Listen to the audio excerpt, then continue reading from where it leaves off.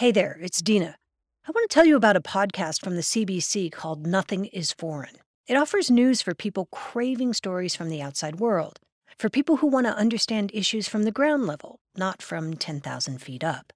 Every week, host Tamara Kondakar takes listeners on a journey to see global issues from an entirely different perspective. Today, it's El Salvador, and a story about how the promise of a cryptocurrency paradise is crashing headlong into a society just trying to survive. Have a listen. So it's just not a good or cool, a nice idea. It's the evolution of humankind. This is Nayib Bukele, the president of El Salvador. He's 40 years old, and he's not your typical world leader. You'll often see him rocking a backwards ball cap and a leather jacket. He gets into fights on Twitter. He stopped in the middle of a speech at the UN to take a selfie. He's called himself the world's coolest dictator. Now, his Twitter bio says CEO of El Salvador. Last summer, he made a move that shocked the world. He announced that El Salvador was going to be the first country to adopt Bitcoin as official currency. Let's all be part of it. And let's all push the future even forward. He's promising to build a Bitcoin city. And it's going to include everything: residential areas, commercial areas, services. This is a fully ecological city that works and it's energized by a volcano. The country already has a Bitcoin beach. Okay, I'm now about to buy a coconut from a little beach store with a Bitcoin. Not a Bitcoin, that'd be an expensive coconut, but with Bitcoin. And Bukele says he's bought Bitcoin while sitting naked on his phone, using tax dollars. He promises this Bitcoin play is going to help the country's working class, but critics say that's not happening, and his experiment is flirting with disaster. That's because a $1.3 billion loan from the International Monetary Fund is hanging in the balance. Right now, the IMF is threatening to hold that money hostage if Bukele doesn't play ball and drop Bitcoin as legal tender. I'm Tamara Kondakar, and you're listening to Nothing is Foreign. On this episode, we're taking you to El Salvador to tell you about the world's first tech bro president, the true cost of his experiment with Bitcoin, and how it's leaving regular people behind. If you're looking for a daily guide to cybersecurity news and policy, sign up for the Cyber Daily from Recorded Future News. It serves up the day's most interesting and important cyber stories from our sister publication, The Record, and then aggregates all of the big cyber stories you might have missed from news outlets around the world. Just go to therecord.media and click on Cyber Daily to get all you need to know about the world of cybersecurity right in your inbox. Hello, I'm Adam Fleming from the Global Story podcast from the BBC World Service. We are looking at Lina Khan, the face of the US government's battle to regulate big tech. She's already redefined the way we talk about monopolies. Now she's taking on the likes of Amazon and Meta.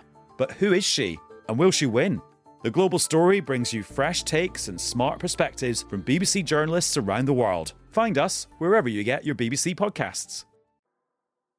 So on the first weekend of June last year, hundreds of crypto fans descended on Miami for Bitcoin 2021. Moment in history. We're all in a moment in history in the center of this whole thing that's transforming the world into a digital world. And This Bitcoin conference called itself the largest in the history of the planet. It looked and sounded like a massive party. There was a packed bar, a raffle for a Lamborghini, and quite a few speeches that sounded kind of unhinged. It's a small step for Bitcoin and a giant leap for humanity. We die on this hill. I will fucking die on this fucking hill. You get the vibe. There was also a surprise appearance from none other than Nayib Bukele. My name is Nayib Bukele, and I'm president of El Salvador. He's speaking in a pre-recorded video address. This is the moment he announces Bitcoin will become legal tender in El Salvador. That is why next week I will send to Congress a bill that will make Bitcoin a legal tender in El Salvador. He sells this idea as something that'll help the average person with their finances. This will generate jobs and help provide financial inclusion to thousands outside the formal economy. But it's now been 5 months since the law came into effect. And by most accounts, it hasn't actually helped regular people much at all. It's very surreal. So this happens in a Saturday in English to an English audience, which is not the language that we speak. We are a country that our only official language so far is Spanish. And maybe they will change that also. Nelson Rauda is an investigative journalist for a news site called El Faro. And to him, like so many others in El Salvador, this came out of nowhere. El Salvador is a developing country. It's the smallest and most densely populated in Central America. About half of its people live in the countryside, and many of them don't have electricity or running water. 70% of them don't even have bank accounts. Up until now, the country's only currency has been the US dollar. We found out that our monetary system was changing, that we were not just using dollars, that we would also be using this magic internet money that is called Bitcoin. The way that I wrote this for the paper was that it took less than a soccer match to discuss and to approve this law that would essentially change the monetary system for 6 million people. It was only discussed, I say that in quotes, but discussed during 85 minutes in the Financial Commission of the Legislative Assembly. It's a really short law. If you have seen it, it's no longer than 2 pages in Spanish, less than 15 articles. And what it says is that it states that Bitcoin is legal tender in El Salvador and forces everybody to accept it. Basically, every business and every person who makes transactions in El Salvador has to take Bitcoin as legal tender. It has not been enforced as such. I mean, there has never been any fines or the police involvement with people not accepting Bitcoin because this brought a lot of backlash to the government. They're going to spend $200 million on this? All right, so have you sorted out the rest of our problems? Have you sorted out education or healthcare? Well, there's a lot more problems to solve after that, before you come and impose a law that Salvadorans don't agree with.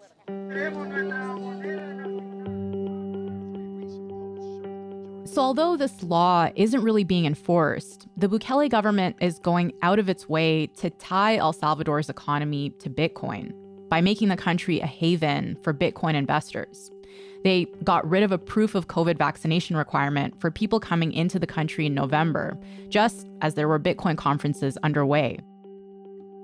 They're planning to issue a $1 billion Bitcoin bond as a way to pay for the Bitcoin city that I mentioned earlier. Half of the money from the Bitcoin bond would go towards building its infrastructure, while the rest would go towards buying more Bitcoin that El Salvador hopes to make a profit from. The Bitcoin law was only the start. Yeah, I think haven is a word.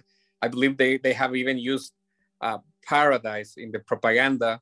Wow. It's like this whole idea, come to El Salvador, pay in crypto, surf in our beaches, do tourism, participate in Mayan like ceremonies. I would say that it's more about alluring foreigners that are interested in Bitcoin than it is to get Salvadorans involved in Bitcoin.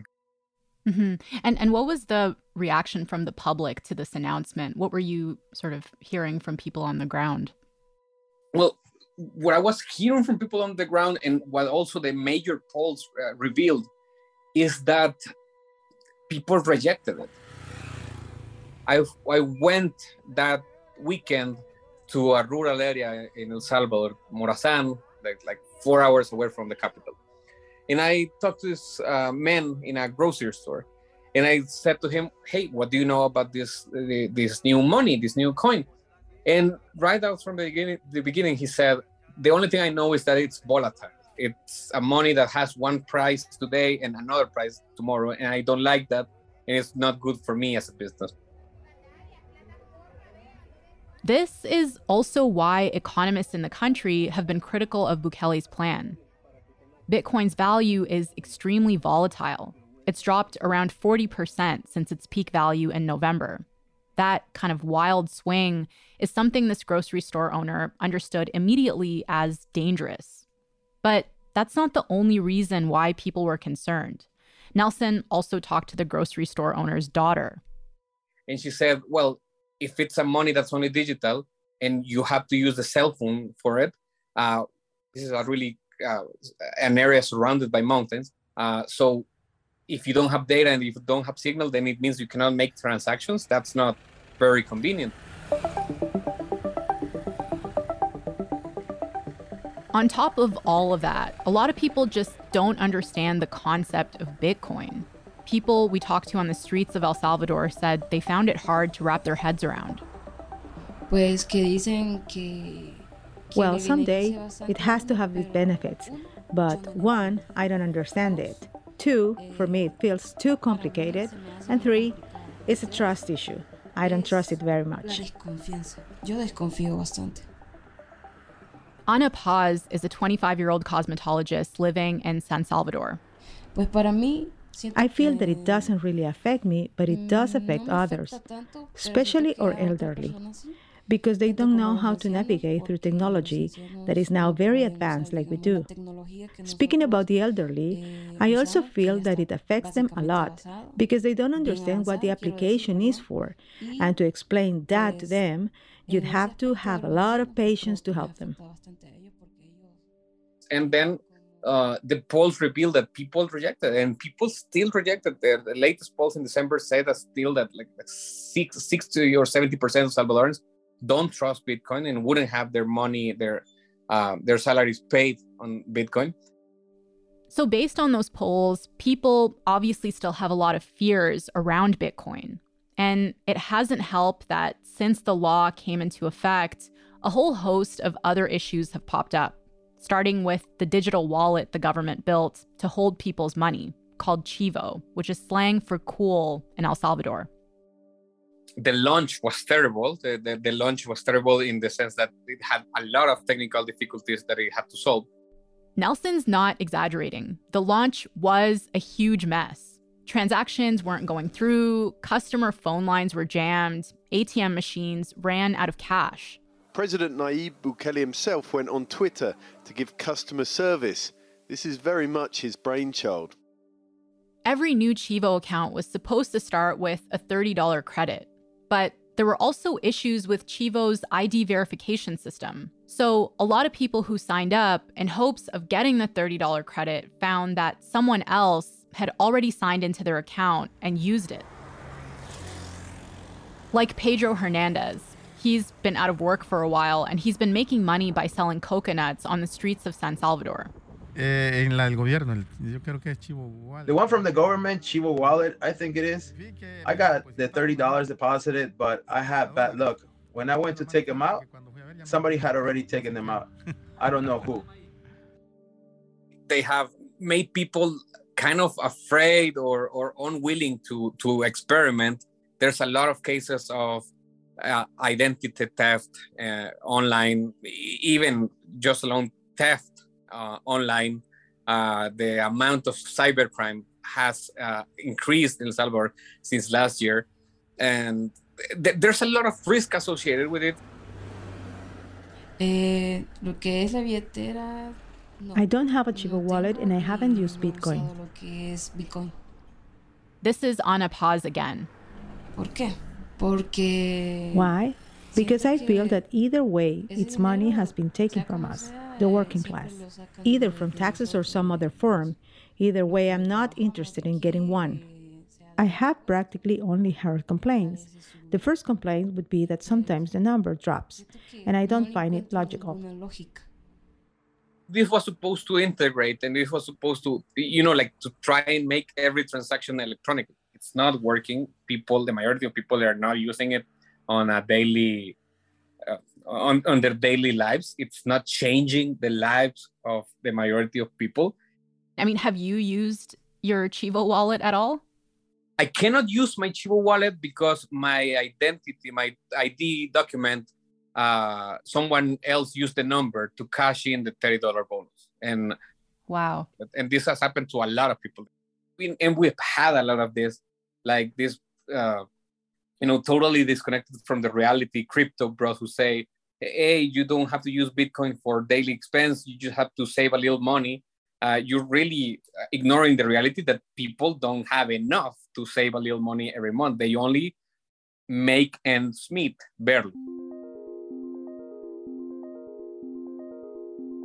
So if the people Bukele promised to help with this Bitcoin experiment say it's a bust, it makes you wonder, why did he think it was a good idea in the first place?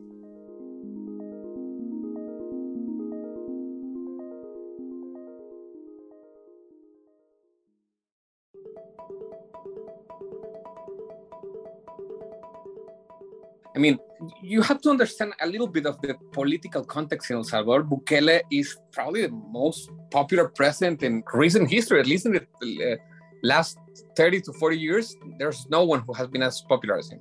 And yet, this measure was his first unpopular measure. Yeah, it's really interesting that this was his first unpopular move. What's your understanding of why Bukele decided to do this? So there's two parts to that answer, which is like really the $1 million question that everybody asks. What he said, and the truth, I think, what he said is that it would greatly diminish the fees in remittances sent from abroad. We are a country with 6 million people, and 3 million approximately live in the United States. El Salvador relies heavily on remittances. People from abroad sending money back home. Remittances make up about a fifth of the country's GDP.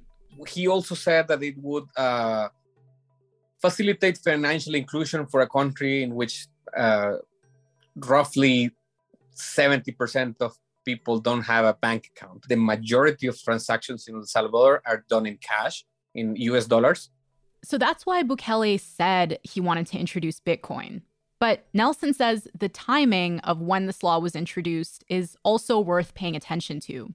It was just 1 month after what many experts were calling a technical coup d'etat, where Bukele made a series of moves that have been described as authoritarian.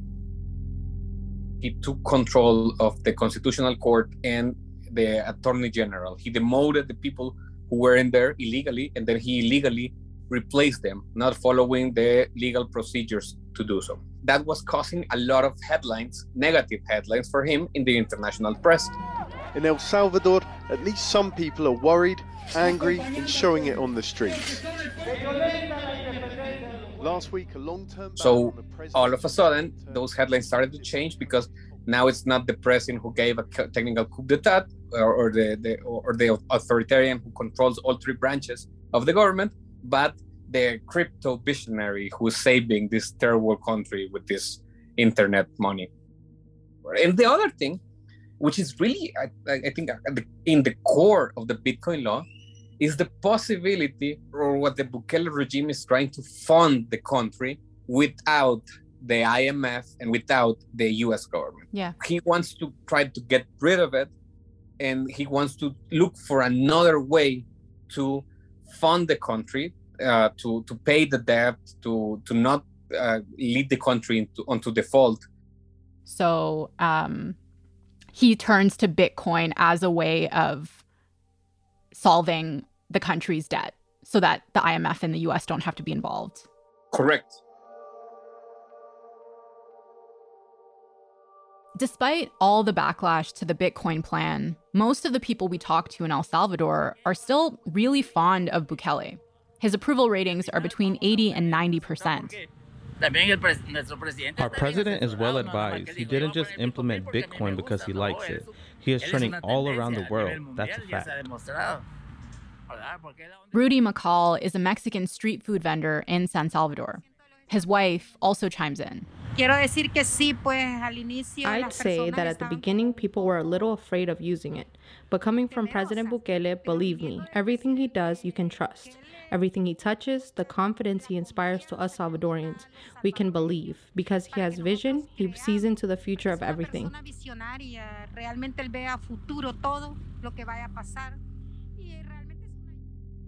I think his popularity, a huge part of it is based on the hatred that the Salvadoran population has against the establishment parties, like the traditional right wing and left wing, which governed the country for decades. And he has been really expert to expose them and to say they are the bad ones, I am the good one. And then he has, I think, for the outsider especially, an undoubtable charisma. I mean, it has no effect on me now, but he has a charisma and a persona, like to portray himself as cool, as visionary, as modern. But when you take down of these layers of coolness and of emojis and shades, you really have a classic authoritarian, who loves the army, who controls the police, who hates the press, and who has really messiah kind of attitude that if you're not with me, you're against me, and if you don't praise me, you're my enemy. So it's really the classic Latin American dictatorship way, but dressed up in a Web3, 2.0. Yeah. It's like tech bro vibes, right? Exactly. But I've also seen that he's been tweeting about how he's been trading public funds on his phone naked or something like that. So the only proof that you have for El Salvador's alleged purchase of Bitcoins is the president's tweets. We have never seen a receipt for it. We have never seen an account. If this was public information, which it should be because it's public funds, we could answer. So as of mid-January, El Salvador had bought 1,391 Bitcoin, according to a tweet from Bukele. At that time, that would have cost around $71 million. Assuming this is true and they've held on to those Bitcoin, as of today, they would have lost around $8 million in value. But did Bukele really buy those coins that he said, or did he just tweet it in an effort to up the price because of that he has really already done? We don't know that. He might be lying. He lies a lot. I've seen this analysis and I've done my own exercises, but there's just so many variants that could be different that I cannot marry with a number. I got you. Yeah, that makes sense. El Salvador doesn't have checks and balances. It has power concentration in one person. And so there's not really a way to be certain or to be sure of how much the government is spending. But I think if you go through the history of Bitcoin, it's a tool that was created for financial freedom, for privacy, for defending the individuals against the power of corporations and governments.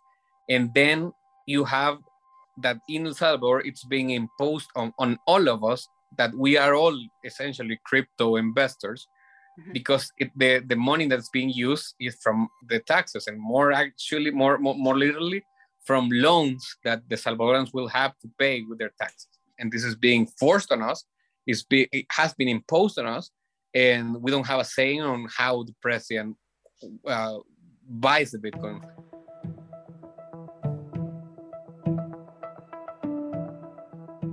So despite how unpopular it is, Bukele is plowing ahead with this Bitcoin plan. And it's led to a lot of questions around why. It's a really good question. I really think that the situation, the economical situation, is that El Salvador has its back against the wall, and it would have to be in a position of negotiating with the IMF and with the Biden administration, and that's just not going to happen. So far, there are no signs that Bukele's government is going to back down. El Salvador's Treasury Minister, Alejandro Zelaya, responded to the IMF's call to drop Bitcoin as legal tender. He said, quote, "No international organization is going to make us do anything at all," and that this was an issue of sovereignty. Bukele, in his very Bukele way, responded with a meme from The Simpsons. And it's hard to explain, but it's basically a middle finger to the IMF. Of course, there are good reasons why a developing country wouldn't want to be beholden to the IMF. For a lot of countries, IMF loans haven't worked out all that well. Critics point out that the conditions of IMF loans have often included tightening budgets and cuts to crucial social programs that end up disproportionately affecting poor people. This results in higher unemployment, more poverty, a deeper economic crisis, and ultimately, the country losing control over their financial system and landing in a vicious cycle of debt. All this at the hands of an institution that's largely funded by the United States and its rich allies, which is why critics of the IMF see it as a way for richer Western countries to exert control over the economies of developing nations. We don't have to pretend like the IMF doesn't have a political stake and only has best intentions for developing countries. But still, Nelson's been watching, and he's worried. El Salvador owes $800 million in bonds. That's money the government has borrowed from investors, and those funds need to be repaid by next year. I don't know if we're going to come to a place where he's putting like all the eggs in one basket, because he really doesn't have any more baskets to put eggs on. But the economical situation is very critical and will be for the next 2 or 3 years. I don't know. It's very unpredictable. What I do know and what I keep hearing is that there are little fires starting everywhere in El Salvador where municipalities are not being able to make or to fulfill all of their financial obligations. And they depend a lot on the funds that the government, the executive branch transfers to them. You're starting to see a picture that doesn't look good and that may result in widespread protests. The average Salvadoran doesn't have time to check on the macroeconomical analysis and to see all these charts, but they are going to notice when the trash truck stop picking up the garbage in front of their houses. And if you keep spending money on these magic beans from the internet, which may result in the future in economical gain, but governments need liquidity, and in the meantime, the price is tanking, and it's so volatile that whenever Elon Musk tweets, the price drops or goes up. It might not be a wider way to conduct an economy and a government.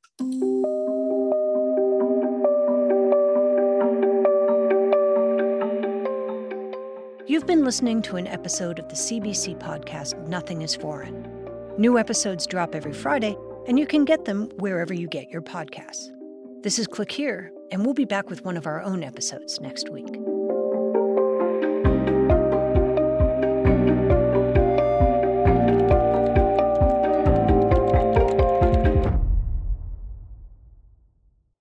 Looking for more of the cybersecurity and intelligence coverage you get on Click Here? Then check out our sister publication, The Record, from Recorded Future News. You'll get breaking cyber news from reporters in New York, Washington, London, and Kyiv, among others. And you'll see for yourself why it attracts hundreds of thousands of page views every month. Just go to therecord.media.